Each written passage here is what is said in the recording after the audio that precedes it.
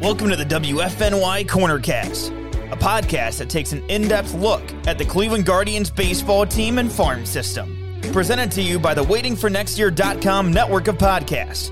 Here are Gerbs, Mitch, and Ethan.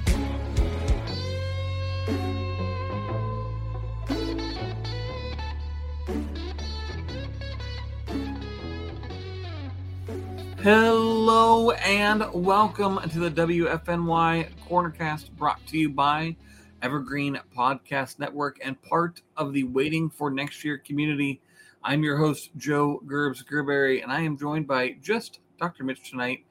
Ethan is out with some friends.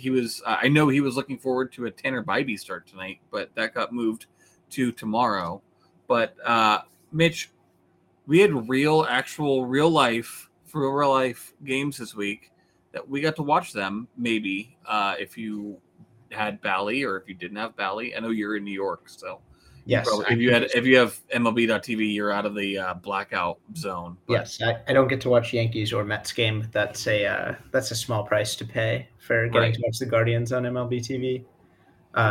I will say it wasn't just a streaming barrier for many, but also just a time barrier. Starting on the West Coast was kind of a pain, and if kind of got a little screwed there. But it's over. The West Coast trip's over, and we're ready to start these these games at normal hours. Right. It's just it was so weird to me to think of, like, somebody brought up to me that the Giants were playing in New York. Yeah, but Cleveland was playing. Might have been me. Seattle, because I went to a watch party for the opening day for the Yankees. Nice. No, it was somebody I worked with, but it was like I'm like, this is why are we doing this West Coast stuff? Like, why are we starting out on the West Coast? Why do Giants fans skip work to watch their team at 10 a.m. and we have to stay up? We have to. Oh well, what are you gonna do? We all stayed up anyway. I don't know if you didn't. You know what? Guess what? There's like 155 games left. So right.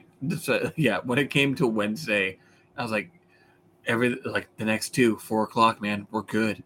This is great. So, all right. Well, if you are excited about opening not opening day, the home opener tomorrow, you can go to breakingtea.com/WFNY and grab some new Cleveland gear for yourself. I did purchase the Land Names shirt. It arrived this morning. So I have not had a chance to put it on today. I was just eyeing the Dr. Change shirt, the Eli Morgan. That's a pretty good one. That's a pretty good one. Yeah. But there's a whole bunch on breakingtea.com/WFNY. Check that out and get yourself some gear if you're going out to the ballpark this weekend. So dress the part. Got to have Guardians red and blue. Guardians gear out there. So we're a fan of alliteration here. All right. Speaking of, we're going to do news and notes. As I mentioned, they real life games. The Guards were 5-2 on the season so far. They went 3-1 against Seattle. They dropped the opener and then won 3 straight, and then 2-1 against Oakland. They sure did. Sure. Although again, not many people probably saw it. So right, here to tell you. I think every morning I would wake up and be like, "Hey, Care, the Guards won." She's like, "Cool, it's 5 a.m. Why are you telling me?" We could just read the box score. Miles Straw, 5 plate appearances, 3 at bats, 2 walks. Right, Miles Straw on base machine. Yes. That's coming later. We'll certainly talk about that. Yes, it was a good week of baseball. If you are a Guards fan, there was 2 extra innings games that they both won. 3 extra innings games. Mm-hmm. I forgot there was the third one. The last one in Seattle, and they played 2 in Oakland. Gotcha. They won all 3. They did. They are undefeated in extra innings games, but it's been a mixed bag. The offense has been good. The ones that have been good on the offense have been good.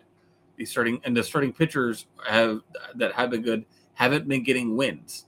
So it's it's a very as I said, mixed bag. I have it on the rundown. I put pitcher wins are stupid. Yeah, there is actually only one. The team is 5-2, and only one starting pitcher has a win to his credit. And it was Arizavale, who threw 7 innings. Yeah, so, luckily, I think the only people who care about pitcher wins now are fantasy players. So yes, which that's I think one of 2 of us, right? You're a big fantasy guy. I am. I am in, I think, 5 leagues. I have tried quitting them. I have tried putting some down, and just keep coming back. Yeah, no, that is a lot of leagues. That is a huge commitment, but good for you. Yeah, I figure if I'm just doing it, I might as well do it. So. Yeah, no, I respect it. Go big or go home. But yeah, as you pointed out, we got some good starting pitching, even if the even if the numbers don't show it, the win-loss numbers at least. But the reason that they only got 1 win as a starting rotation is because the bullpen has been a little shaky. It has not been as solid as it was last year, for sure. Not so far. It's easy to, usually when we do this podcast, we look at how did they do the past week, and we always think like, oh, this guy's hot. This guy looks like maybe he's coming out of it. This guy, maybe he peaked and he's coming down off this high. That's how we usually think about these things. But with this opening, this opening week, it's easy to get caught up in, oh, look at this guy. This is reaffirming what we thought all offseason, or, oh, this isn't working out so well. And I think, before we get into this, I urge people to really think about this as just a week of baseball, like any other week of baseball. Yes. Don't make as I will later on, don't make these crazy assumptions that this is how people are going to perform the whole season. Yeah. That they are bound by what we've seen out of these 7 games, and those kinds of things, But now, unless you thought those things before the season, in which case, absolutely right. Then the confirmation bias is a real thing, and if you wanted to be on if you were, but also if you go the opposite way, where I keep just saying you're welcome anytime Miles Straw does anything. Mm-hmm. Since I was the one that was not on Miles Straw. So I was doing the reverse jinx. So I'm just saying, you're welcome. So you really were on Miles Straw. I wasn't really. I'm like, I think I said to you guys in Discord, which is one drink. If at the end of the year, Miles Straw just says there was some podcast with this guy named Gerbs who said that I was going to get replaced, and it just drove me to beat the crap out of the ball. Like that's all I've ever wanted in my life. Yeah, so I think that would be the highlight of your public sports career. Oh, absolutely. Yeah. So no doubt about it. So because this has just been a week and it is just the first week, there were and to this point, as you were saying, there are stuff that I have our rundown listed as stuff that we knew, stuff we thought, and then stuff we didn't know. So it was just thought it was a good way of saying like, hey, this is stuff that we thought we were going to be good at. And then there was stuff that we knew the team was maybe going to do. And then stuff that we had no idea that happened in this 7-game stretch. So yeah, it's kind of a fun way to look at it. Yeah. Just like, the stuff that we thought we knew is helped by the fact that the team is 5-2, and we thought the team was going to be good. They had a good week, right? Yeah, which is not something we can take for granted as Cleveland fans. They're traditionally slow starters. Absolutely, I think Ethan did the legwork on it. That there was only like 1 or 2 games, or 1 or 2 seasons rather, where they actually like competed and played well in April. The teams that actually usually did good in April were teams that were awful. And, those active teams always crushed in April. I don't know if you remember, but there was one year where 30-15 through May, I think, and then finished below 500. Yeah. So the active years were rough. Yeah, with the Francona teams, it's usually slow and steady wins the race. So hopefully this is slow and steady. It only gets better from here, guys. Yes. So stuff we knew. This is the trademark goes to, I believe, the Selby is Godcast and Zach Meisel, the Bloop Troop. I don't know if that's actually one of our. I don't think it came from us. I think Zach actually said that was from him. But we knew the Bloop Troop was coming. This team has the second most hits in the league. They have also stolen the second most bases in the league in this first week. 10 stolen bases to Baltimore's 11. I believe it was 64. And I don't remember. I think it was maybe Tampa Bay had the most hits in the league at 69.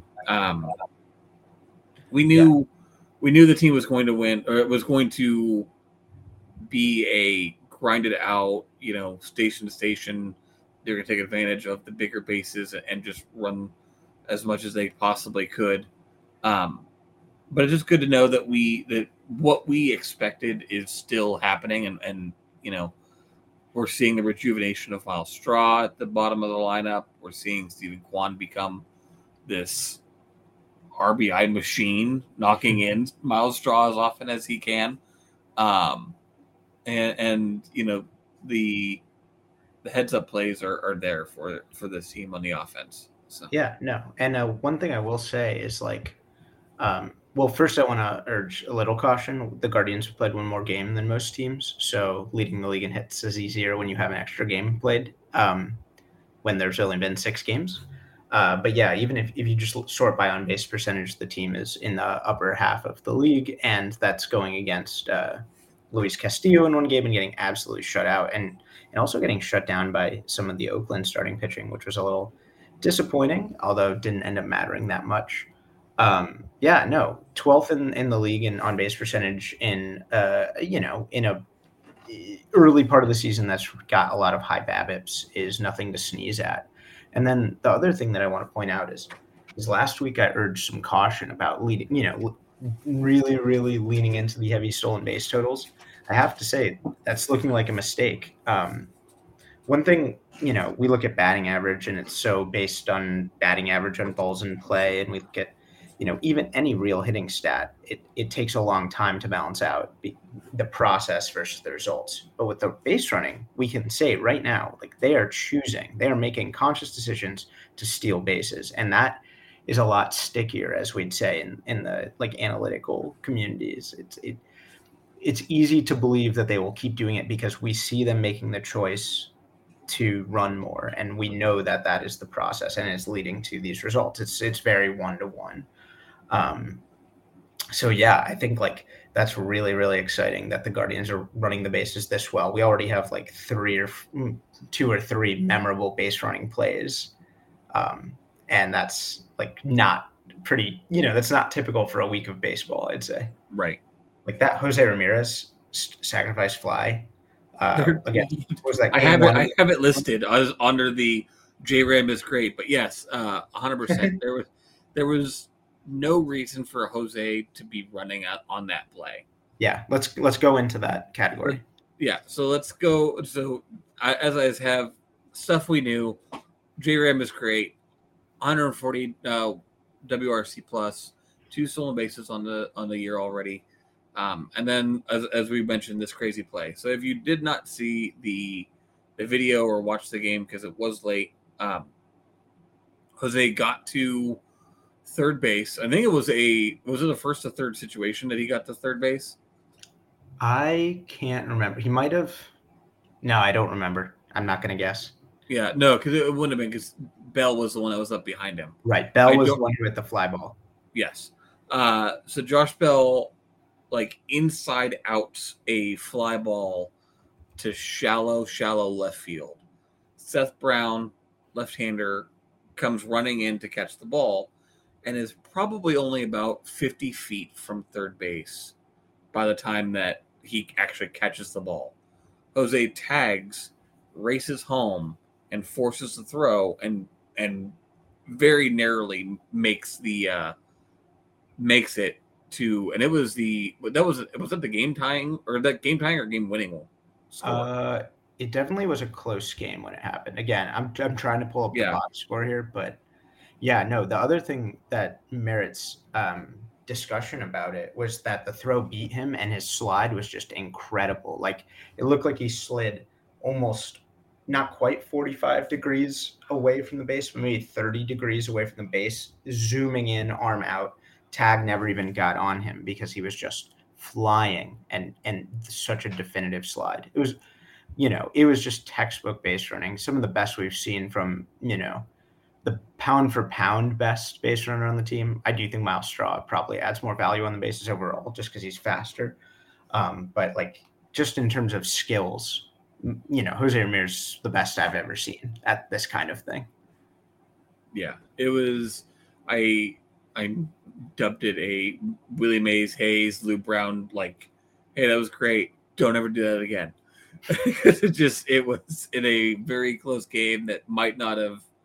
It was such a play that, like, watching it back and seeing it, I was like, I can't believe that it actually worked. Or I can't believe they actually tried it and then it actually worked.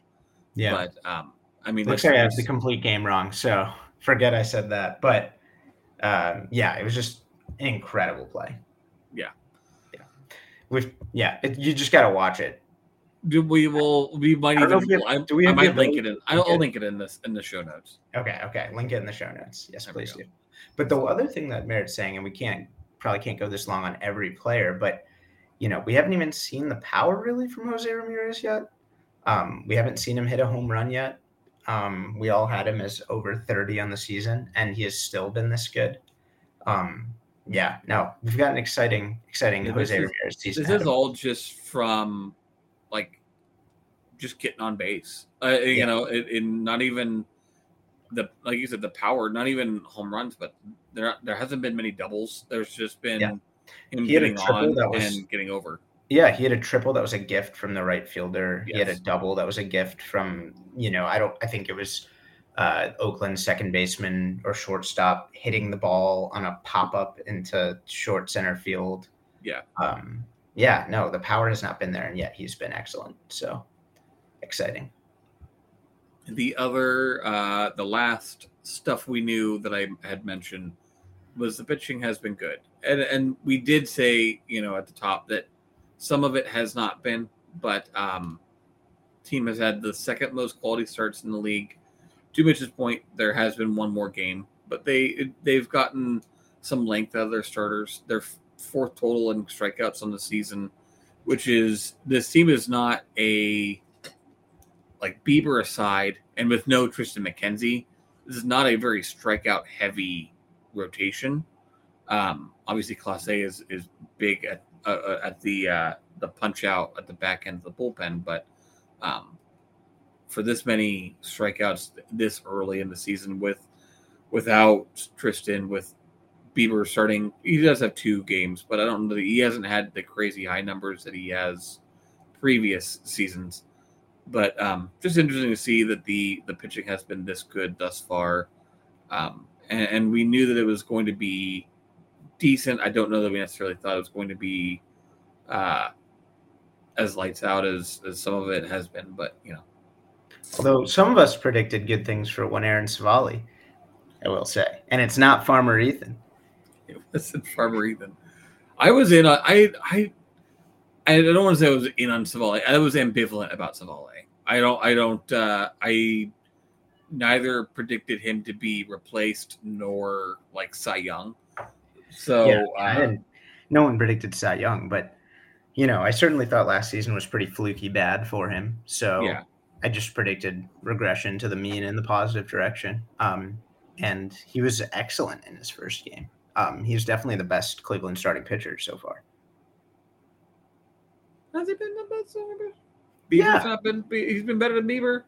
Bieber's been great. Bieber's been awesome, and Savali also didn't strike anyone out. But I don't know, Savali's game when he is on is so much about keeping people off balance and changing speeds and location and stuff. He's never going to get those gaudy strikeout numbers.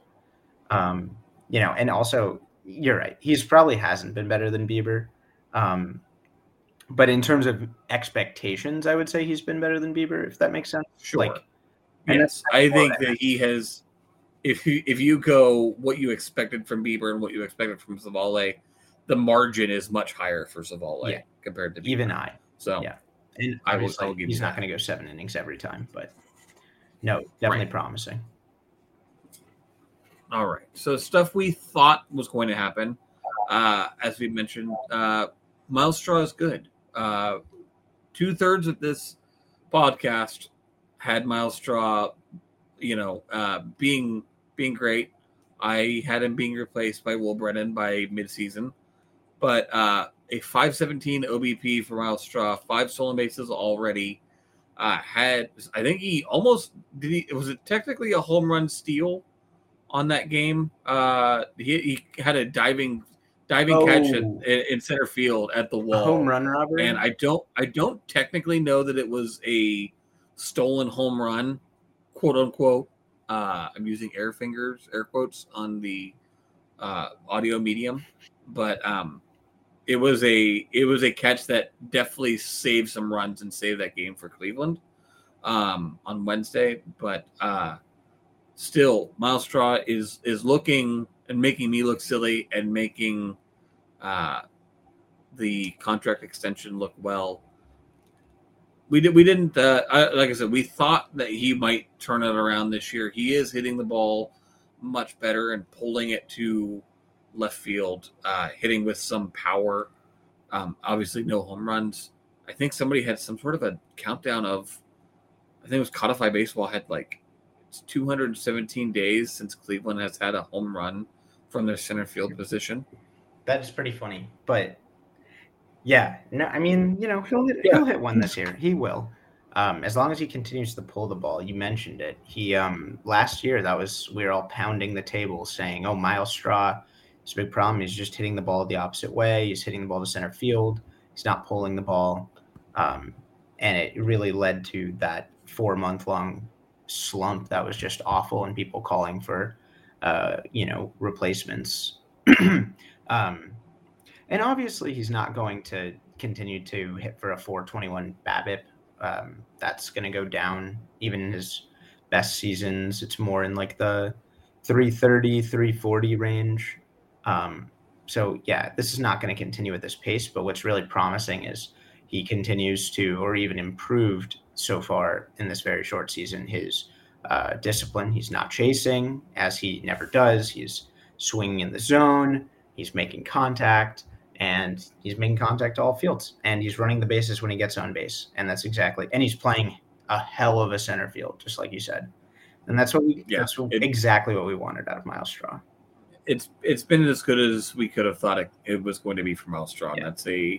That is a good sign for Cleveland, because again, as I mentioned, that his pseudo leadoff turns Quan into a run producer more than he was last year, where Quan had to take on so much more of the table setting for Ahmed and Jose and Naylor, whereas now he's able to pick and choose a little bit more on even more. He's able to be more patient at the bat because he's got Miles Straw on the base more often than he's not been, and pressuring pitchers, pressuring the catcher, and allowing Quan to get good pitches. So yeah, no doubt about it. I mean, obviously RBIs are just a product of having guys on base, and when you have Miles Straw, who is getting on base over half the time, stealing quite often, you're going to be in a great position to just put the bat on the ball, serve the ball over the left, or over the shortstop's head, like we've seen Stephen Kwan do a million times. Right. Yeah. It's a great thing for this offense, is Miles Straw getting on base.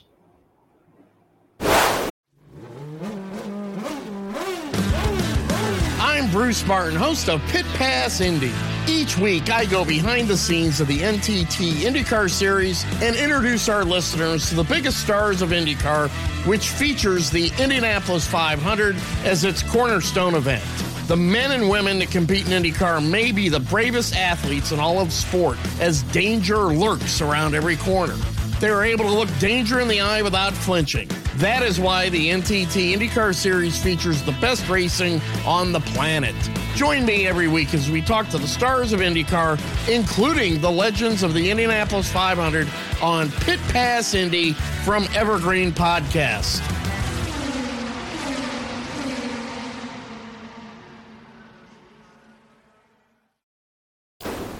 Another stuff we thought might happen, Mike Zunino was going to hit. and hit he has. It's been nice to have a offensive catcher in Cleveland. 184 WRC plus, 1.017 OPS on the season for Mike Zunino in this week. He has had one home run and a couple of doubles. I think, was it a couple or is it 3 or 4? Just 2 doubles and a homer. Is it just 2? Yeah. I thought so. With Mike Zunino, it was always about, it was like the boomer bust. He's had seasons where he crushes. He has seasons where he really, really fumbles at the plate. And it was always a question of what Mike Zunino we're going to get. And obviously, again, it's been very little time.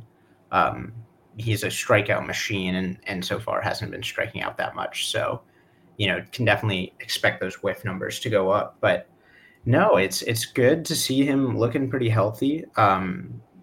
Offensively, we'll talk about his defense, I think, in a little bit. But it's awesome. I don't know if are you familiar with the thoracic outlet syndrome that he had, Gerbs? I do. I'm going to say no. I was going to try.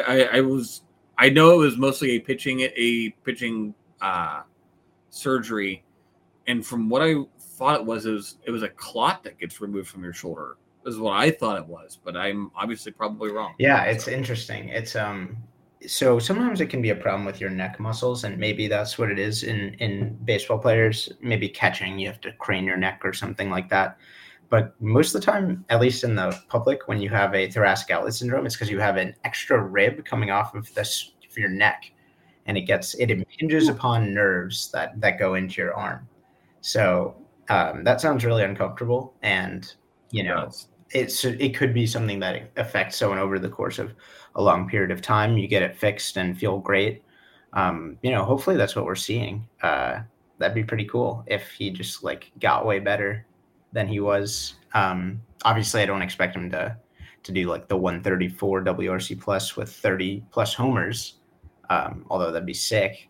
But just feeling good, feeling healthy, adding length to this lineup, not being an automatic out behind the plate is just a luxury that we haven't had in Cleveland in quite a while. Yeah, being able to slot the catcher in above 8 or 9 is something that's really great, because then you also have that added bonus of, with the team carrying 3 catchers, you can have that Will Brennan or Gabe Arias spot come up a little bit earlier in the lineup, and it's nice to have that. Yeah. So, hopefully we get used to it with the advent of One Bone Naylor. That'd be nice. Yeah, maybe he'll even bat higher than 7th or 8th. Maybe he'll bat 5th. Who knows? Well, speaking of spots in the lineup, stuff we thought might happen, I have written down. Andres Jimenez is going to make us want him higher in the lineup. I banged this drum pretty hard last week on the podcast that I was wanting Andres to hitting possibly 2nd or 3rd. Obviously 3rd is Jose's spot, but in a world where you can make your own lineup, I feel like Jose's a pretty good 2-hitter behind Kwan. But anyway, I digress. Andres has been good this week. He's the 2nd highest average on the team, a 142 WRC plus. Cranked a moon shot rainbow Jose home run and stole a base this season. I don't get to on Wednesday. I was watching the game with my wife. I again, as we mentioned, it's been late night games, but I had the TV on and running on Wednesday, and I was explaining to her she is a very big, or was a very big Frankie Lindor fan. And so when the trade happened, it soured her a little, just because she didn't know the whole, enjoy him and all that kind of things.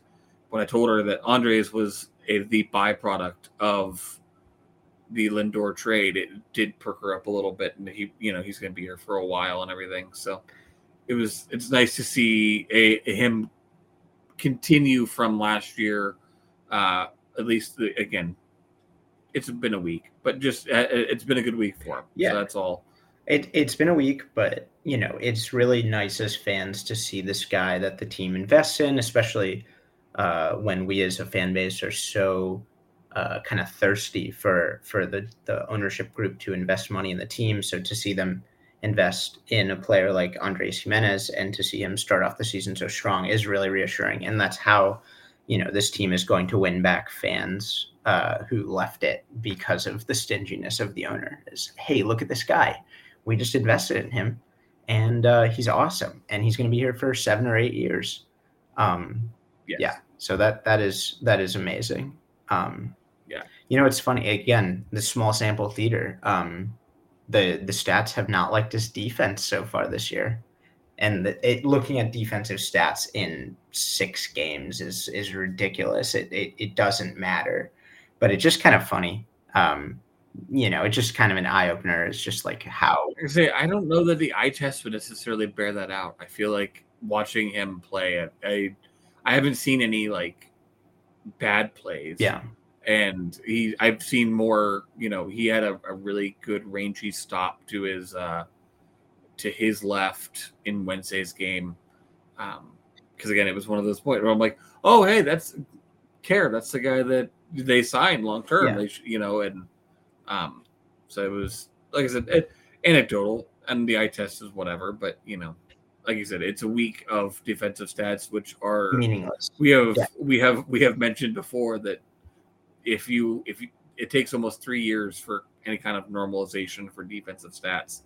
Looking at them year to year is not the best idea, and especially going after just a week is you're just looking at noise. Yeah, no, 100%. And it also could, this is actually an interesting point. I'm not sure how this would work necessarily, but it could partially be just because the systems haven't really like fixed or figured out how to adjust for the lack of splits or the lack of shifting. Like there were a few pop flies in short right field that maybe last year would have been really easy plays for a second baseman that this year are very difficult for a second baseman.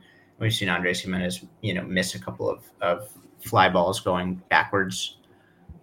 So that could be part of it too. But it also, it's noise. It doesn't even deserve this much word being spilled for it. So I'm just going to stop talking about it. We also have seen Oscar Gonzalez look almost lost in right field.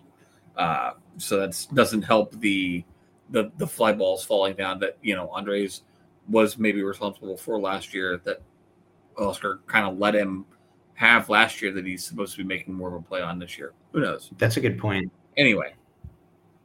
So, okay, moving on to stuff we didn't know. One thing, as you mentioned, we knew Mike Zunino was going to hit, or at least we had that idea. I don't think we thought that he was going to be this bad defensively. Specifically at blocking balls, right? Yes, that's the biggest thing. He's been calling a decent game. He's been, doing well in that regard. He's been framing and things. Yeah. Right. He just, but it's just with this curveball heavy pitching, staff. We've seen several wild pitches get by that have been costly. I mean, the loss in Oakland is the biggest one, but there have been 7 already? Is that what you have written? 7 wild pitches on the season. Not all of those can necessarily be credited to Zunino, but the overwhelming majority probably are. I don't know how many Gallagher or Mabry's Valeria have had themselves. I did not look that's that up. The team number. Gotcha. That's the 7 is the team number. So he has all 7. Awesome. Cool. So, hey, we were giving him more credit than he deserved. Don't do Cam Gallagher and Mabry's Valoria dirty like that, Gertz. What? How dare I get on Mabry's Valoria? He's been fine. Big power hitter Cam Gallagher, 2-run double to break open the game or to start the spring of the game. It was a big double for him. That was nice. Off the wall. Thought that was gone. Yeah. I really thought it was a homer. But anyway, Cam Gallagher. I digress. Great. Yeah, that's the stuff everyone wants to hear. Right. Yes. Zunino has looked rough behind the plate, blocking pitches. He looks at, if his nickname is Big Z, he has definitely earned it there because he's asleep when he's trying to block balls. He's just asleep down there. Oh no! Not the feet from the Zdrunas Agalskis feet have just not been working for him there. So the parallels. It's a deep pool. Yeah. No, I love Big Z, the basketball player. Big Z was a really great basketball player. Yeah, I know. This is a baseball podcast. It's kind of weird. Mike Zunino is just not what we're used to as Guardians fans, as Guardians followers, because he is a non-zero at the plate, and he also is not blocking the ball well, which we're spoiled. We've seen a lot of years of Roberto Perez and Austin Hedges and Yan Gomes getting down on their knees and getting in the way of errant curveballs that Zunino hasn't been able to do so far. But it's early. Hopefully he does have a propensity to allow these in his career. This is not exactly a shock, but he's not going to allow this many. I mean, he can't. Like, that would be the most wild pitches like any catcher's ever allowed ever, I have to think. I'm just going to go out on a ledge and say that if he continued at this pace and ended up with like 180 wild pitches, that would be a record. That would be you'd think he would have gotten pulled by that point. There's a certain like Gary Sanchez like ceiling there where you're like, this is too much. You need to go away. Yeah, no, you should keep talking so I can figure out what the single season record for wild pitches is. He would have to be. I'm just trying to think of what his offensive game would have to look like to allow that many wild pitches. No, he'd have to be it'd have to be an MVP, like 300 average, 35 home runs. Right. Like just absolutely nailing. At this point, you're just DHing him. Right, and that's what you're moving him out. You're moving him out of there. Yeah. No, there's no. Yeah, I don't think there's a possible avenue for him allowing that many wild pitches. That would be just like, I don't know how many runs that would be too. I'm kind of curious, like how many. Okay, the record for most wild pitches allowed in a single season is Johnny Edwards in 1970 for Houston, Pat Borders in 1993 for Toronto, and the surprise name in 2021, Salvador Perez, 69 wild pitches allowed. Bad job, Salvador Perez. So it's a nice number. Yeah, no, it's very nice. Nice work, I guess. Also, I'm totally fine with besmirching Salvador Perez's name as a catcher. Salvi, man, what happened, Sal? Yeah, no, I thought you had a good reputation as a defensive catcher, Sal. Right, there's a reason MJ Melendez is breathing on your neck. I guess so. But yeah, no, I don't think he's gonna break the record. Although he wouldn't have to go at that high of a pace to beat 69. We'll see what happens. I don't. Oh man, I don't want to. He's already a tenth of the way there. Yeah, that's pretty horrifying. That's not great. That's pretty horrifying. That's not good. All right, let's get off of Mike Zunino. Move on to a good one. This is the stuff we didn't think would happen. That Hunter Gaddis would look good. Yeah. Going off of what we saw from last year, where he was throwing batting practice to Houston and Chicago, 279 FIP, held Oakland to one hit in his start on Wednesday. Yes, it is Oakland, but there are major league hitters that are actual major league hitters on that lineup. Yeah, in that lineup rather, and he went 7.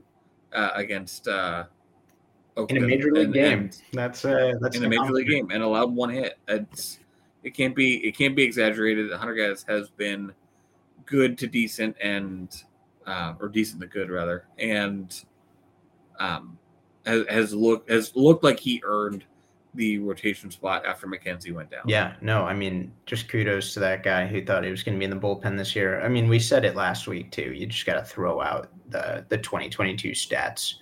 But even still, getting this guy, he's kind of in this Adam Plutko role of guy who can go in and out of the bullpen or maybe up and down in the minors and, just fill that spot when you need him. So to see him do that, and also that guy traditionally doesn't have the kind of stuff that Gaddis has. I mean, Gaddis throws 94, 95. He's got that wicked changeup. He's got 4 decent-ish pitches.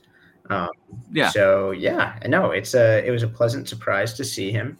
I think there are some folks, some negative folks who might say something along the lines of like, "Oh, Hunter Gaddis is pitching. I guess we lose tonight." And hopefully he quieted those haters. Yeah, it's not an automatic out. It's not an automatic loss column. That we reserve that for Plesac at this point in time. So, we love you, Zach Plesac. Do we? As a human, sure. We respect you as a human, Zach Plesac. We respect you as a human. So, all right, let's go to our last. I have 2 on this last one for stuff we didn't know that was going to happen. Stuff we didn't know was going to happen. Josh Bell and Ahmed Rosario would make us question why they are here, which is a really big over-exaggeration. Obviously, like I said, these are slow starts, and it has been shown. I meant to look it up, that Ahmed's. I have seen somewhere on Twitter. I don't know if it got posted in our Discord or not, but he is a notorious slow starter. Every year he seems to be just comes in and takes him a while to warm up. I do not remember where it was, and I cannot credit it, unfortunately, so I apologize for that. I will say somebody did post that Josh Bell also starts.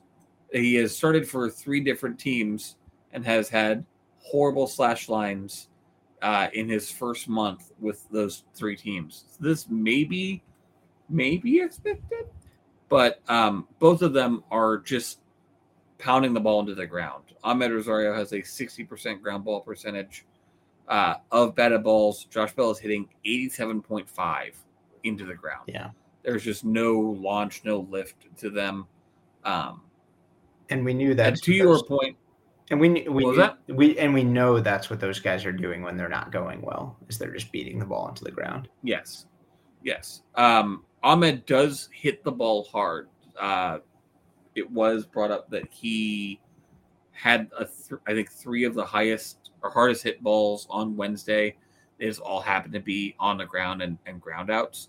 So he does make good contact, and this was.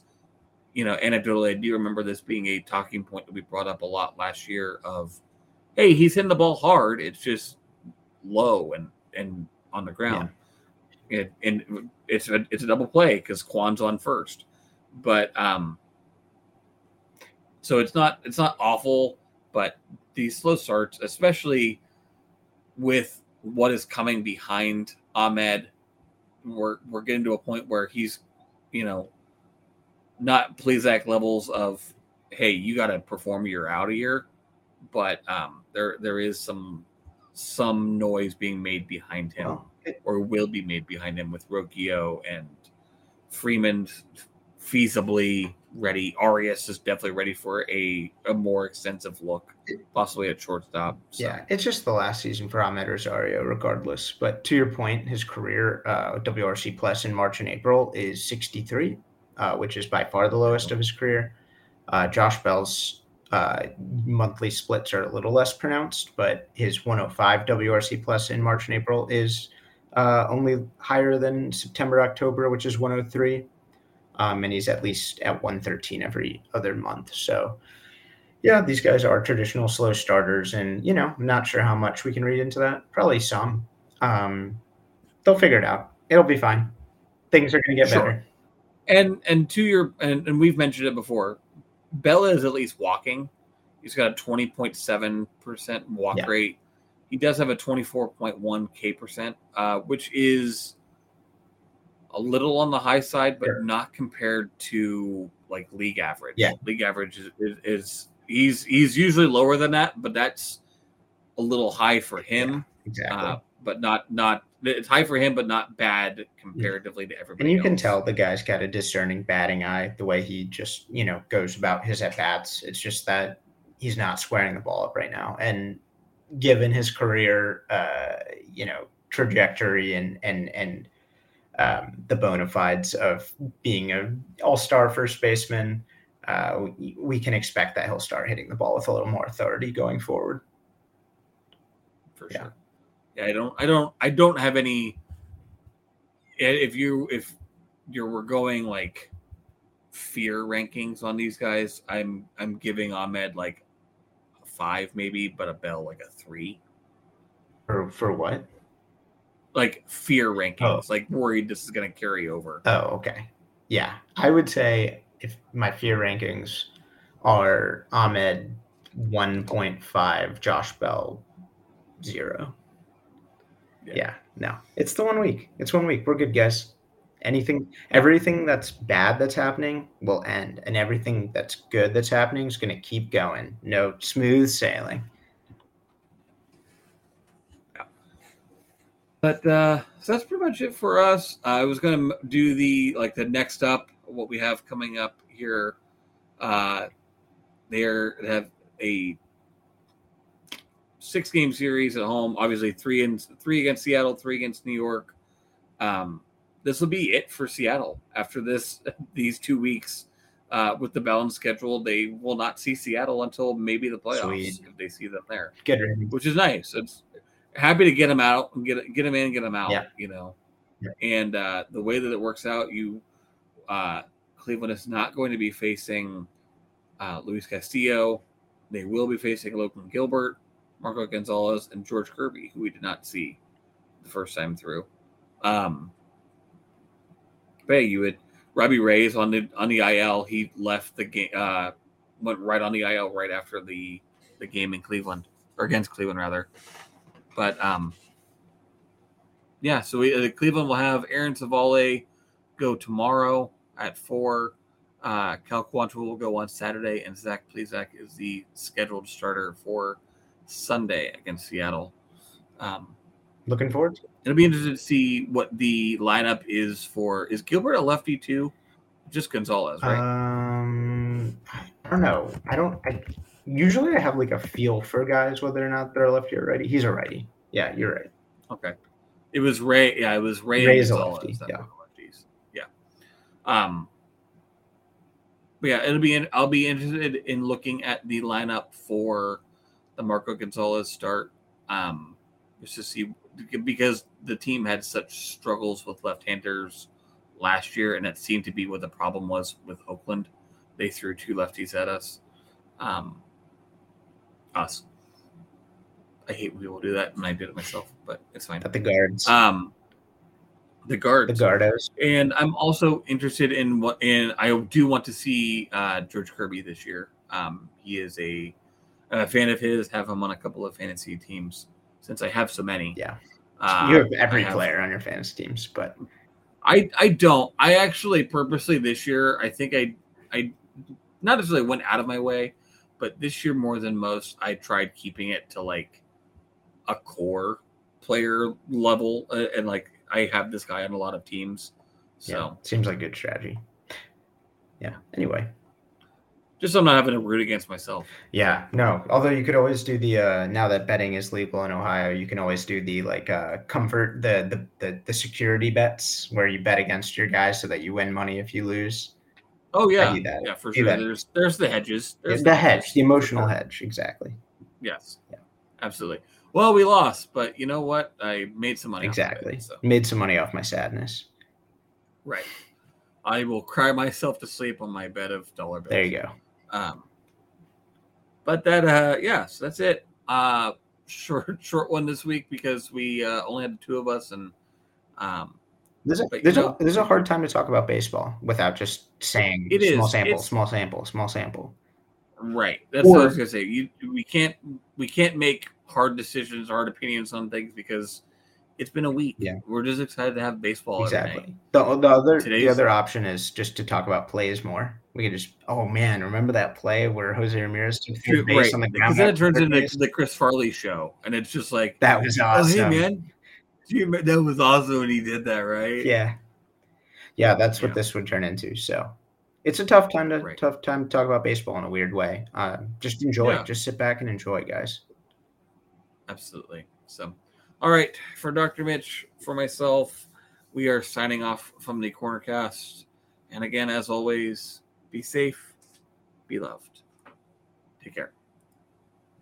The Korean War has sadly been known as the Forgotten War, but half a century earlier, the United States was locked in a bloody conflict in Asia that's been all but erased from the history books. Hi, I'm Alex Hasty, the host of Ohio versus the World, an American history podcast on the Evergreen Podcast Network. In our newest episode, we speak to experts about the Philippine-American War, America's first Asian counterinsurgency conflict. The heroes, the villains. We'll discuss President McKinley, Admiral Dewey, the vicious brutality of the fighting, and the scandals and war crimes that nearly sunk Theodore Roosevelt's presidency. Check out our show, Ohio versus the World, on the Evergreen Podcast Network for our new episode about America's most forgotten war. Now back to the show.